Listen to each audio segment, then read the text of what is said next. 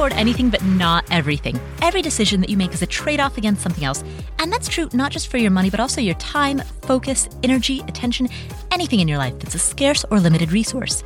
And so the questions become twofold.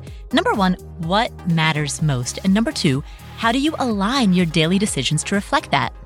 Answering these two questions is a lifetime practice, and that is what this podcast is here to explore. My name is Paula Pant. I'm the host of the Afford Anything podcast and the founder of AffordAnything.com. Every other week, we interview a guest, and on the weeks in between, we answer questions that come from you, the listeners. Now, among these episodes in which we answer your questions, half of those episodes are about anything related to money or work or life, and the other half of the episodes are about real estate specifically. Today's episode is one in which I answer real estate-specific questions. If you're interested in this topic of real estate investing, listen on. And if not, don't worry, 75% of our episodes are not about this. So check out some of the other stuff in our archives where we talk about everything ranging from starting a small business to index fund investing to finding meaning in your work. If you are interested in real estate investing, listen on because our first question comes from Rich. Hey, this is Rich from Kansas City. I'm a 40-year-old professional in corporate America. First, love your work. Second, I want to get involved in real estate, but I'm not willing to give up the time it will take to buy a property and to manage it. Time to me is my most important asset. I want to spend more time with my family and friends and doing the things that bring joy and energy to my life and others. I have begun investing a small amount in real estate crowdfunding. In the future, I'll have the opportunity to invest a lot more, but wanted to get your perspective on real estate crowdfunding versus investing in a traditional REIT, a non-retirement account. My main driver is being able to generate passive income that will allow me flexibility to transition to my dream job of being a social worker. Thanks, Paul. Rich, first of all, I love your approach. You know exactly what you want. As I say in the beginning of every podcast, we make decisions about what to do with our most limited resources, and time, and really beyond that, even energy, is our most limited resource. So the fact that you are clear about what matters most to you and what does not is amazing. So congratulations for being so clear and deliberate about how you expend the most precious asset that you have, which is time and energy. Second, I would ask you, why is it that you're interested in real estate? I understand that you'd like to develop passive income and you'd like to develop out your investments, but why are you interested in real estate specifically? Real estate is not necessary to achieving passive income or to achieving financial independence. You can certainly get there without it. Lots of people, many of the guests who have been on the show have gotten there without it. Now, I'm assuming that perhaps one of the reasons that you're interested in it is because it's a way to diversify.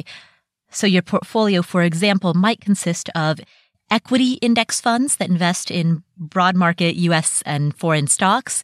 Your portfolio may have some bonds, and then you're probably, I'm guessing, looking for a different asset class so that you can ideally fill your portfolio with various low correlation assets.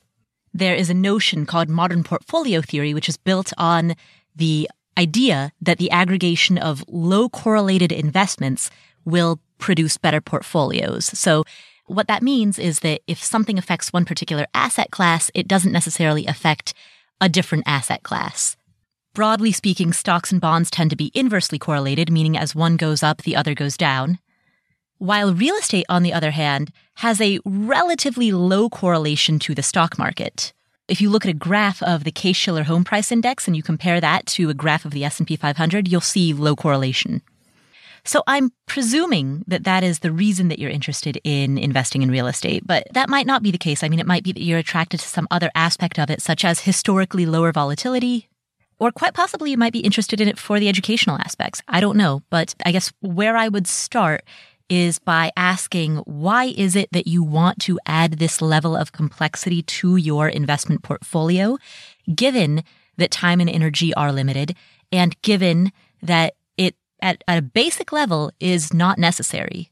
I'm not saying that you should or shouldn't. I'm just saying first stop and ask yourself why, because that was the first question that popped into my head as soon as you said that.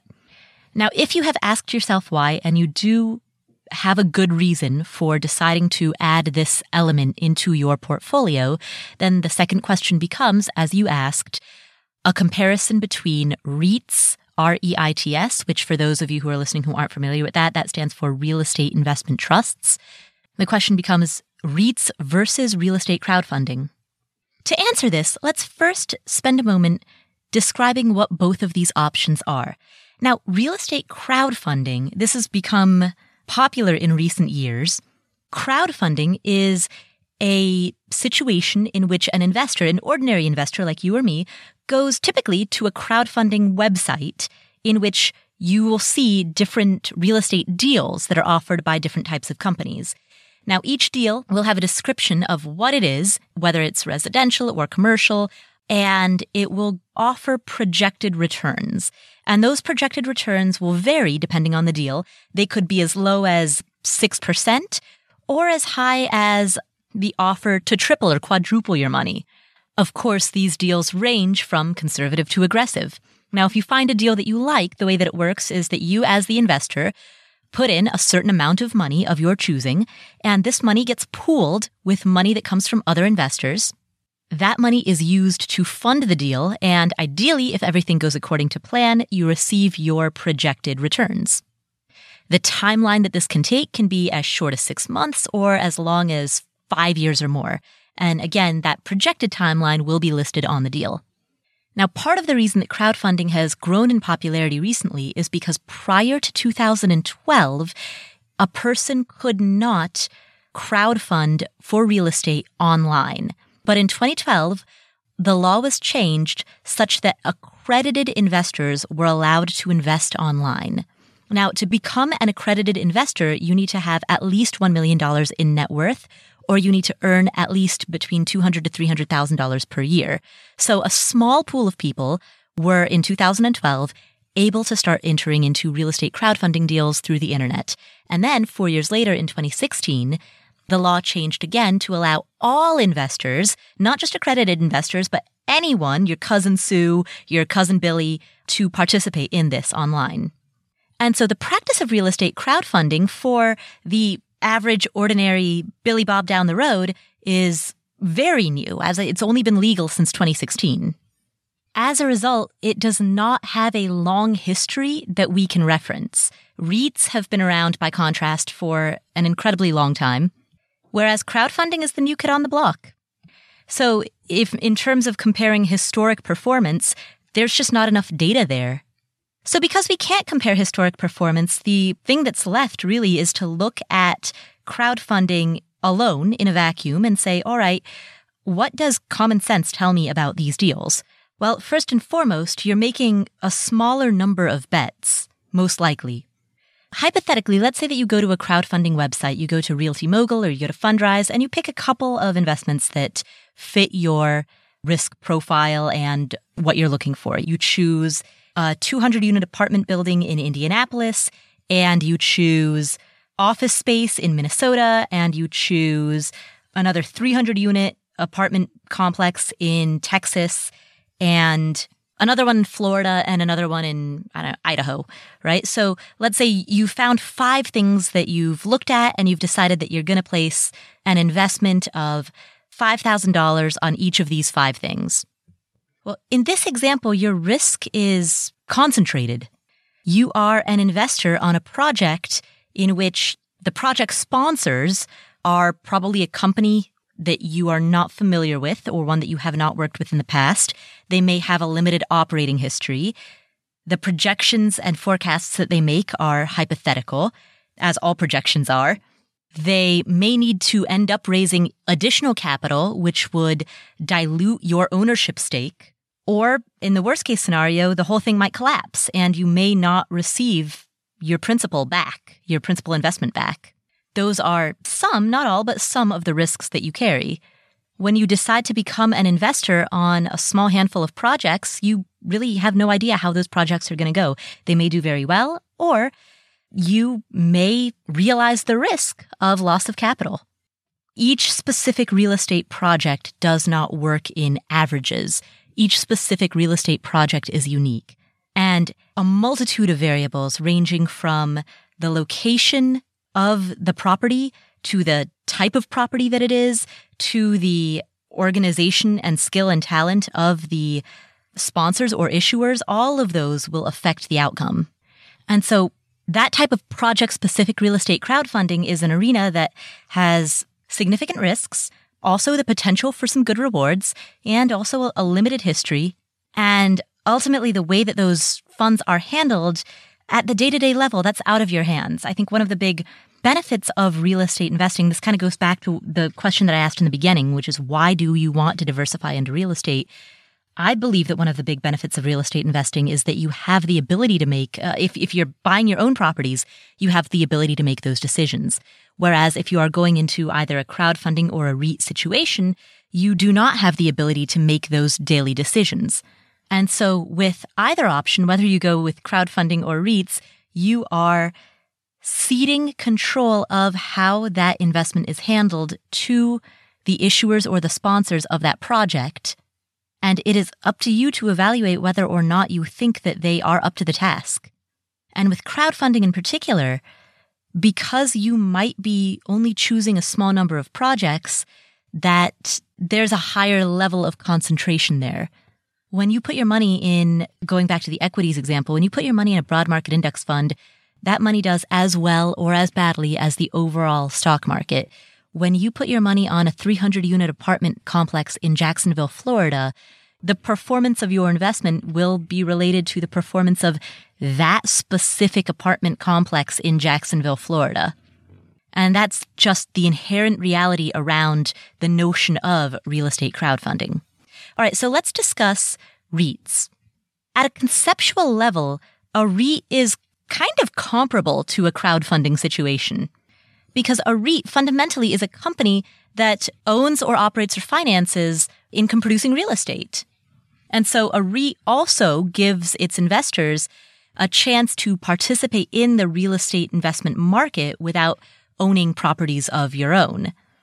However, REITs are traded on national stock exchanges. Now, there are actually REITs, not to make this too complicated, but there are REITs that are not traded on stock exchanges. So there are public non-listing REITs and there are also private REITs. But for the sake of answering your question, I'm assuming that you are referencing REITs that are traded on stock exchanges. And so that's what this answer is going to cover. Now, with a REIT that is traded on a public stock exchange, you've got exposure to a bigger company doing a bigger basket of deals. And by law, REITs must pay out at least 90% of their taxable income to the shareholders. Actually, a lot of REITs pay out 100%, but by law, they must pay at least 90%. So REITs are arguably a way to spread your money out further among a larger collection of properties and essentially make a dividend play. REITs vary in sizes. I mean, to qualify as a REIT, a company must invest at least 75% of its total assets in real estate, derive at least 75% of its gross income from real estate, pay out 90% of its income in the form of shareholder dividends, and have at least 100 shareholders, and it must be a corporation with a board of directors. So there's nothing in there that says, hey, a REIT has to be gigantic. But there are currently more than 225 REITs that are publicly traded on a stock exchange, and they have a combined market cap of over $1 trillion. So the REITs that are out there that are being publicly traded are large. They're not required to be, but they are. That's just the fact of the matter. And so by investing in a REIT, your money is diversified further as compared to, say, concentrating your investment on an apartment complex in Brooklyn. And that has its pros and cons. If you have specific local knowledge about that apartment complex in Brooklyn, then perhaps you do want to concentrate on that one particular real estate investment, and crowdfunding gives you a way in which you can do it. But just know that when you're comparing crowdfunding into specific projects with investing on a stock exchange, you're talking about two very different types of concentrations of exposure. So I hope that that was helpful. Again, I'm not going to tell you what to do, but those are just some of the elements that you can think through as you're making this decision. Thank you so much for asking that question. Now, one great way to learn more about real estate and business is by reading. 88% of financially successful people read at least 30 minutes per day. And our sponsor, Blinkist, gets you there faster than you can imagine. Blinkist is the only app that takes thousands of the best-selling nonfiction books and distills them down to their most impactful elements, so you can read or listen to them in under 15 minutes all on your phone. Plus, you can listen anywhere. I like listening to Blinkist when I'm at the gym because I can just get on the treadmill, set it to kind of a comfortable fast walking pace, and learn while I'm also moving. The Blinkist library is massive, so they've got timeless classics like Think and Grow Rich, as well as current bestsellers like The 4-Hour Workweek or Drive by Daniel Pink. By the way, I recommend checking out, there's actually a really cool book about extinction. It's called The Sixth Extinction. It won the Pulitzer Prize. Check that out. It's fascinating. So Blinkist is constantly curating and adding new titles like that from best of lists. So you're always getting powerful ideas in a made-for-mobile format, and 5 million people are using it to expand their minds 15 minutes at a time. So right now, Blinkist has a special offer just for our audience. Go to Blinkist.com/Paula to start your free trial or get 3 months off your yearly plan when you join today. That's Blinkist, spelled Blinkist. Blinkist.com/Paula to start your free trial or get 3 months off your yearly plan. Blinkist.com/Paula. Do you want to earn a good interest rate on the money that's in your checking account? Check out Radius Hybrid Checking, which is a product from Radius Bank. Radius Hybrid Checking will pay you 0.85% APY on balances of $2,500 and up. To put that in perspective, that's 17 times greater than the national average. According to the FDIC, as of February 2018, the national average was only 0.04% APY. So you can earn 17 times more than the national average. And if you have a balance of $100,000 and up, you can earn 1.2% APY, which is 24 times greater than the national average. Now, this is not some type of flashy introductory rate that's going to expire. These rates don't expire, and there's no cap on the balances that earn this rate. In addition to that, Radius Bank will give you freedom from fees. There are no monthly maintenance fees, no minimum balance requirements, your first order of checks is free, and you can access free ATMs worldwide. To open an account online in less than 5 minutes, go to radiusbank.com/Paula. That's RADIUS bank.com/Paula. radiusbank.com/Paula.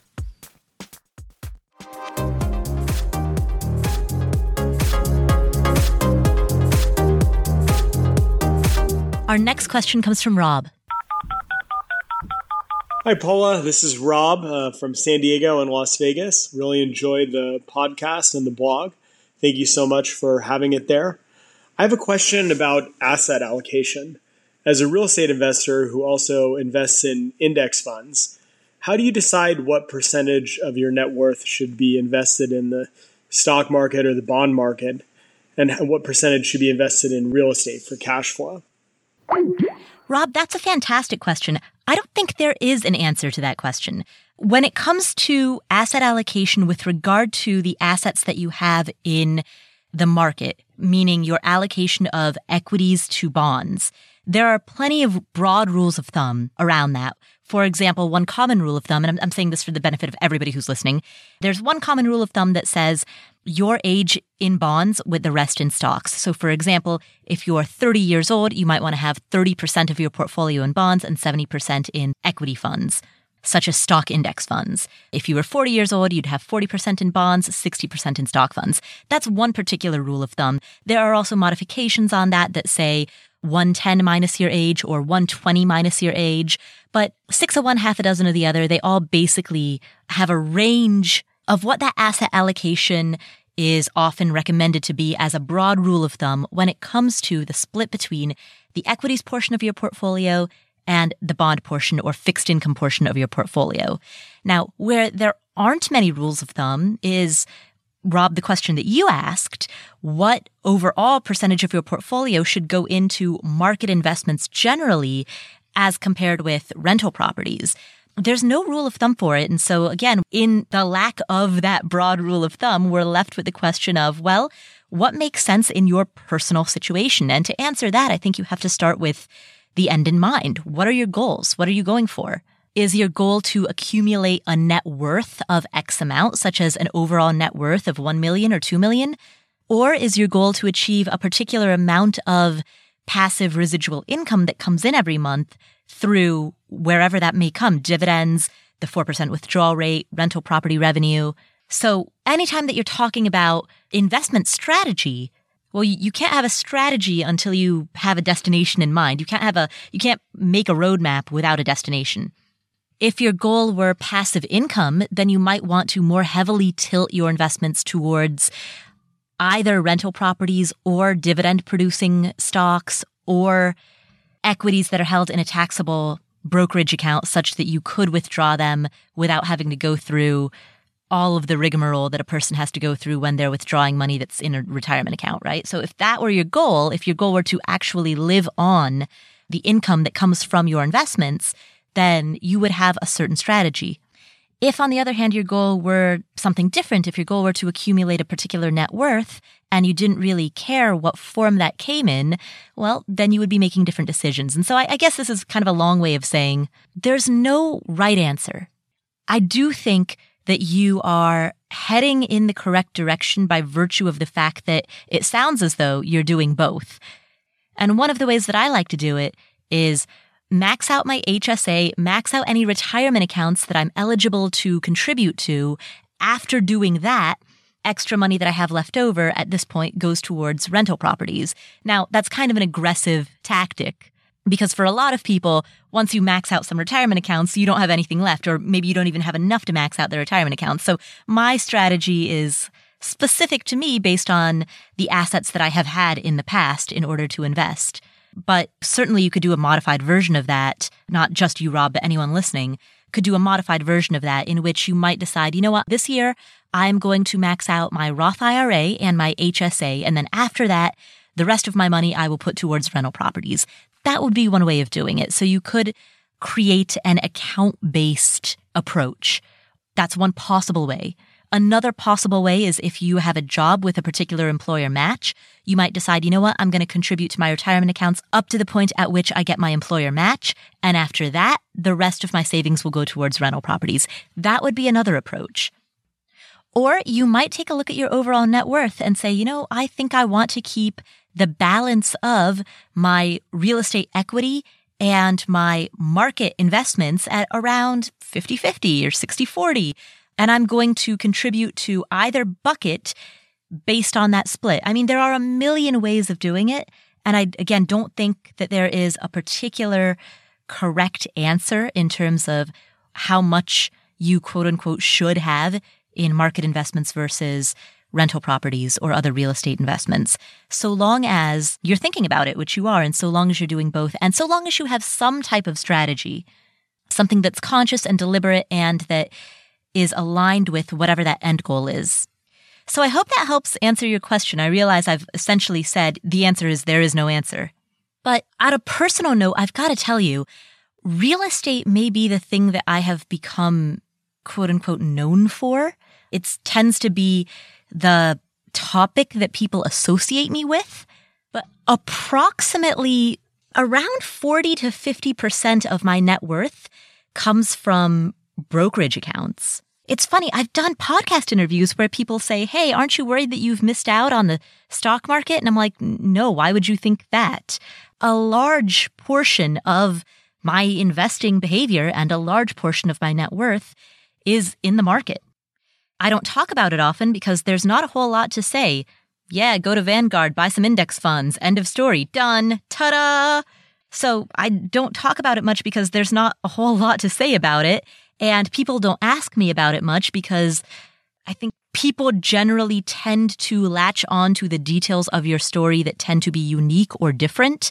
And the fact that I have Vanguard accounts and some Charles Schwab accounts, that is not particularly unique or different. And so as a result, people don't tend to remember me for that. People tend to remember me for my rental properties. But honestly, my rental properties are only about half of my total portfolio. Now, I'm not saying that that's the allocation you should have. I just want to clarify that even the people who are known as real estate people are much more multifaceted than that. At least many of us are. So do both, invest in both in some reasonable way that is right for you. Thank you for asking that question, and I'm glad that this is something that you're thinking about. Our next question comes from Anonymous. How do you maximize value in real estate? Perhaps with a property that is subdividable, has extra land, perhaps timber resources. The house is desirable. Is real estate worth the sum of its parts, and can you strip out some of that, or should you strip out some of that before you sell a property to maximize its value? Thanks. This is an interesting question. So first of all, real estate, broadly speaking, produces value in two ways. It produces an income stream, and it also, hopefully, may appreciate in value or rise in value. Now, that value appreciation can come itself in two ways. There's market-based appreciation, which happens as a result of broad economic forces outside of your control. And there's also what's known as forced appreciation, which is when a direct action that you take causes the value to go up, such as a cost-effective renovation. Now, it sounds as though from the fact that you mentioned timber within your question, it sounds as though you are concerned with the income-producing side of the equation and the way that that income production would affect the resale value of a piece of real estate. So let's turn our attention to that facet of the valuation of real estate. As background, when many people think of an income stream that a piece of real estate produces, people often think of rental income first and foremost, and certainly that is the most obvious answer. But as you mentioned, there are many other ways in which a piece of property might produce other income streams. For example, there's, depending on permitting and zoning and all of that, there's storage, there's parking. There are allowing agreements for ingress and egress to people with adjoining properties who want to make use of a portion of your land. I mean, there are many ways to monetize a piece of property depending on where it's located and what the other conditions around it are. And timber, as you mentioned, is one of the many ways in which a person could monetize a particular piece of property if you have those resources. So the question that you asked, your question was a little broad, but the fact that you brought up timber makes me think that perhaps you have a piece of property and you are wondering whether or not to harness the income stream potential from it before you sell it. It sounds, in other words, as though you're wondering, hey, do I part it out and make more money doing that? Or do I sell it in one big piece with its maximum potential and make more money doing that? Another situation similar to that might be, hey, if you've got 50 acres, do you sell it as one 50-acre parcel, or do you subdivide it and then sell each individual parcel? So my answer has to be quite broad in saying it depends on the market in your local area. There's no such thing as, with the example of the 50 acres, do you sell 50 acres in one parcel or do you subdivide them into smaller parcels, chop them up and sell them? Depends on the area. Depends on the supply and the demand in that particular location. And to the question that you asked about timber, there have got to be comparable properties, neighboring properties that have that same set of resources. What are they doing? What type of price premium, if any, does a property with mature timber have as compared to a property that has recently been thinned? Take a look at that premium, and take a look at the difference, the delta between A and B, and then you'll have your answer. Now, that being said, there is one comment that I will make about the income potential of a property with regard to that property's resale value. Let's set aside the example of timber for a moment. We'll set aside the example of subdividing a large lot. And let's again focus on the example of a traditional rental property. We'll say a multi-unit, like a 4-unit, that you're thinking of putting up for sale. Because you are selling that property to another investor, the sales price, the resale price of that property will be directly related to the type of income that that property is bringing in. If you have a 4-unit building in which each unit is renting for $1,000 per month, and you can, through some combination of improvements to the property or better advertising or better management, boost the rental income to $1,500 per month per unit, well, you'll be able to charge a higher premium for that property. Investors are going to be willing to pay more because the price of that property will be related to the cap rate on that property. And so if you can improve the cap rate on a property, then you can improve its resale value. So in that regard, if you have a income producing property that is not limited by resources, then the more that you can boost the income from that property, the more that property will be worth in terms of its resale value to another investor. If you have a property that you are under monetizing and you can improve the rents, plus collect parking fees, plus collect storage fees, plus collect laundry fees, thereby improving the gross revenues on that property in a major way, well, guess what? Investors are going to be willing to pay more for that. So that's one of those winning leads to further winning situations where the more that you monetize a property, an income-producing property, the more that somebody else is going to be willing to pay for it. Thanks for asking that question, and good luck with whatever property you are trying to sell. We'll come back to this episode in just a minute, but first, hiring is challenging. But there's one place you can go where hiring is simple, fast, and smart. A place where growing businesses connect to qualified candidates. That place is ZipRecruiter.com/afford. ZipRecruiter sends your job to over 100 of the web's leading job boards. And they don't just stop there. With their powerful matching technology, they scan thousands of resumes to find people with the right experience and invite those people to apply to your job. And as those applications come in, ZipRecruiter analyzes each one and spotlights the top candidates. In fact, 80% of employers who post on ZipRecruiter get a quality candidate through the site within the first day. With results like that, it's no wonder that ZipRecruiter is the highest rated hiring site in America. And right now, my listeners can try ZipRecruiter for free at this exclusive web address, ZipRecruiter.com/afford. That's ZipRecruiter.com/AFFORD. ZipRecruiter.com/afford. ZipRecruiter, the smartest way to hire. Do you want to cook more dinners at home? Check out Blue Apron. Blue Apron delivers farm-fresh ingredients and step-by-step recipes to your door. They'll send you perfectly portioned ingredients delivered directly to you so that you can skip meal planning and get straight to cooking. And now, in the summertime, they're sending a lot of seasonally inspired ingredients. So if you enjoy grilling, for example, you can get chicken with barbecue sauce or juicy cheeseburgers with spicy slaw. And they have partnerships with groups like MasterChef so that you can get cool chef-designed recipes. One of the things I appreciate about them is the convenience of getting something sent directly to my door means that if I'm coming back from a trip, I don't have to worry about running to the grocery store right away or first inventorying the kitchen, figuring out what I have, making a meal plan, making a shopping list, going to the store. So I save a couple of hours, and especially on a week that I'm traveling, that can be pretty key. I also appreciate their commitment to supporting a more sustainable food system. They set very high standards for their ingredients.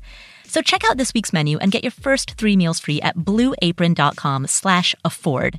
That's blueapron.com/AFFORD to get your first 3 meals free. Blue Apron, a better way to cook.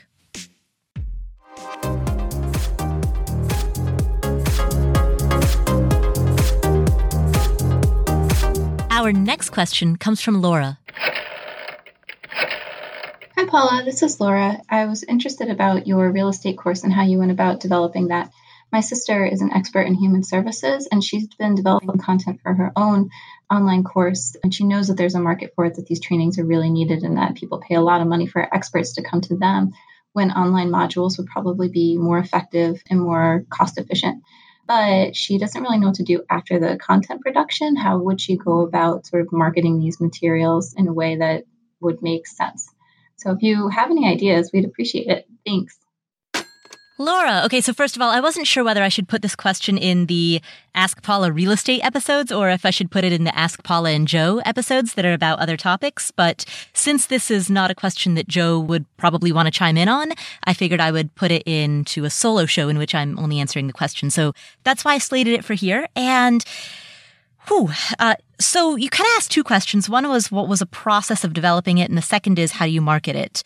Process of developing it was more intense than I could describe for a few reasons. Number one, I wanted to make this as comprehensive as possible. I wanted to make this the absolute one-stop shop for anybody who is interested in residential rental properties, buy and hold investing in residential rental properties.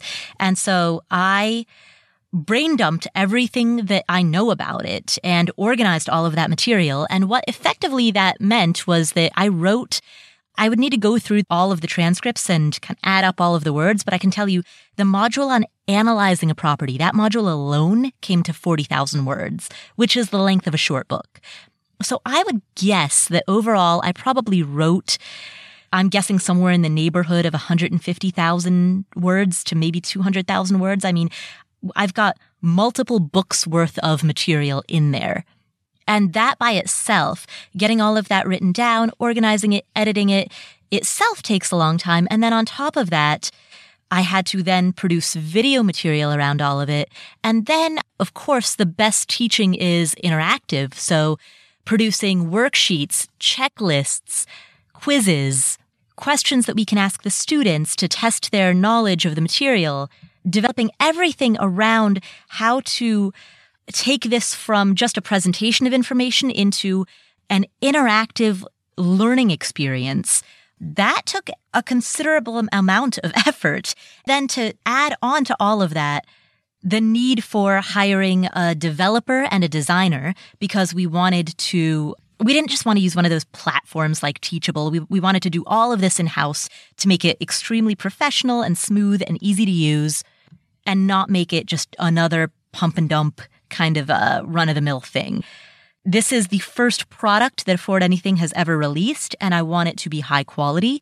And so the amount of work that required was far greater than I had ever imagined, and the self-doubt and the fear was just astounding. It was way worse than anything that I thought it would be. So it's been an incredible, intense, high-pressure 2-year experience, 2.5 years at this point, of creating this. And so to answer the first part of your question, it's not something that I would take lightly if anybody is interested in doing something like this. If I could go back and do it again, I would probably have promised a course that only covered a portion of rental property investing. Like I might have said, you know what, this particular course is going to cover purely how to find and analyze properties. It'll take you right up to the point at which you buy it. That way I wouldn't have had to then also produce modules for how to renovate and how to manage tenants and, taking you all the way through A to Z. If I could do it over again, I would have done that because that would have halved the workload. But I didn't, and I promised the A to Z, and I want to keep my word. So it's been a very intense couple of years, but I've learned a lot, and I would just say to anybody who wants to do this, be prepared for what is going to amount to a much bigger project than you probably think it is. Then, as far as the marketing, I haven't even gotten there yet. I have put so much of my headspace into the production that I have no plans really for marketing or sales, or I figure I'll get to that when it's time to launch. Or actually, honestly, I'll probably do a first launch and then see how it goes and then iterate on the marketing and sales from there. I honestly haven't really thought about marketing and sales that much because I only have one of me. I've got a small team. There's Erin, who has been instrumental. She's a part of the Afford Anything team. She's our chief sanity officer. But there's only so much that we can do, and I feel like attention splitting is a way to do neither thing well. So I suppose my advice would be do the first thing first, which is create your material, create something excellent, something that you are willing to put your name behind. Once you do that, give it its first launch, give it its initial launch, see how it does, and then you can improve upon it from there. But one of the major things that I've learned is that it's okay to do things in phases. I do not like the concept of just releasing a minimum viable product. I don't want to be known for only doing the minimum. So I want to start with an excellent product, but I have learned that it's okay to start excellent and then continually improve, continually iterate, and save some things for phase 2. And so for me, that marketing strategy is going to be part of phase 2. It's not a plan that I have developed yet at all. So please tell your sister I said best of luck with that because I'm excited for her. Anything that is worth doing is hard. And so it is hard, but I think it will help a lot of people and it will be one of my most major accomplishments. So there is the pride that comes with pulling off something that big. So congratulations to your sister for undertaking such a thing. And thank you, Laura, for calling in with that question. I also want to play an amazing voicemail that we received from a listener by the name of Kim. Hi, Paula. This is Kim L. from Washington, D.C.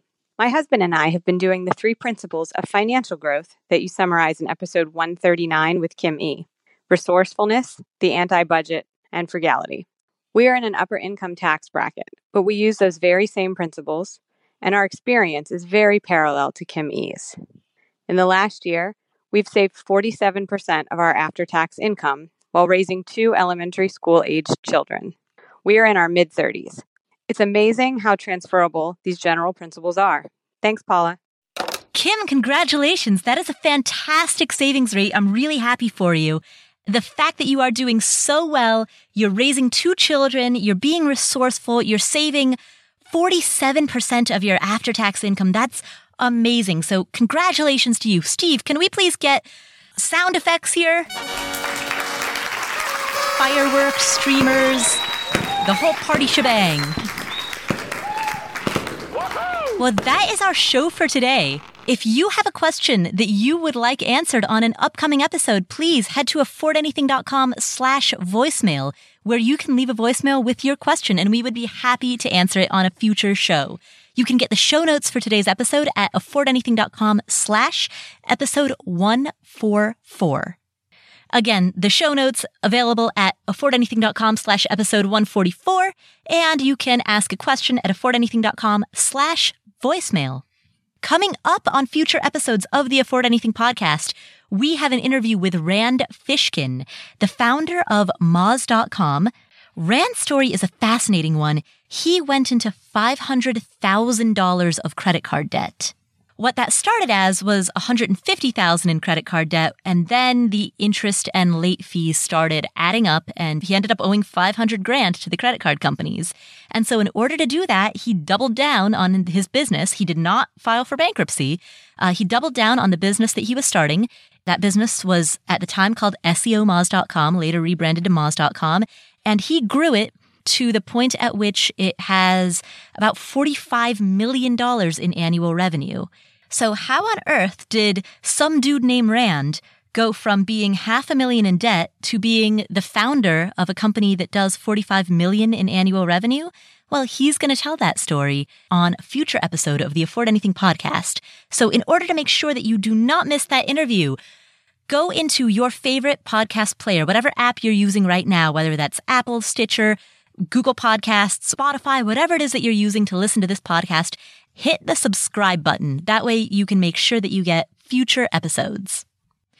We also have Laura Vanderkam on a future episode of the Afford Anything podcast. Laura has been a guest on this show in the past. She is a time management expert, and she is going to be talking with us about the experience of being off the clock, how you can build more of that experience of savoring into your daily life. So both Rand Fishkin and Laura Vanderkam coming up in future weeks.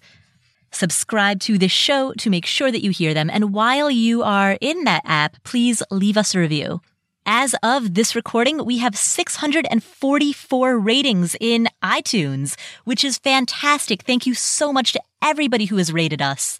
Sasha IS says, "Thanks for such an informative podcast. My daughter suggested that I should listen, and I'm glad I did. Lots to think about for the people like me. Thanks again." And she says, "P.S. How can I ask a question about what you were talking about?" You can do so at affordanything.com/voicemail. So thank you, Sasha. Podcast Aficionada says, "Solid. She does great work. I like a woman who knows her stuff." Thank you. And Mitch True Blue says, "If you're looking for a podcast to provide you general personal finance and or real estate investment advice, this one is a great choice for both. There's a healthy mix-up of content and topics to keep things fresh, but there's great message theme consistency week to week to help you build a solid financial foundation without pandering to any in vogue trends or clickbaity ideas. A+, Paula." Thank you so much, Mitch. So thank you so much to everyone who has given us a rating or a review. If you have not done so yet, please do so in your favorite podcast app. If you're on a computer, you can also go to affordanything.com/iTunes, which will redirect you to the page on the Apple Podcast website where you can leave us a review. Thanks again for tuning in. My name is Paula Pant. This is the Afford Anything podcast. I'll catch you next week.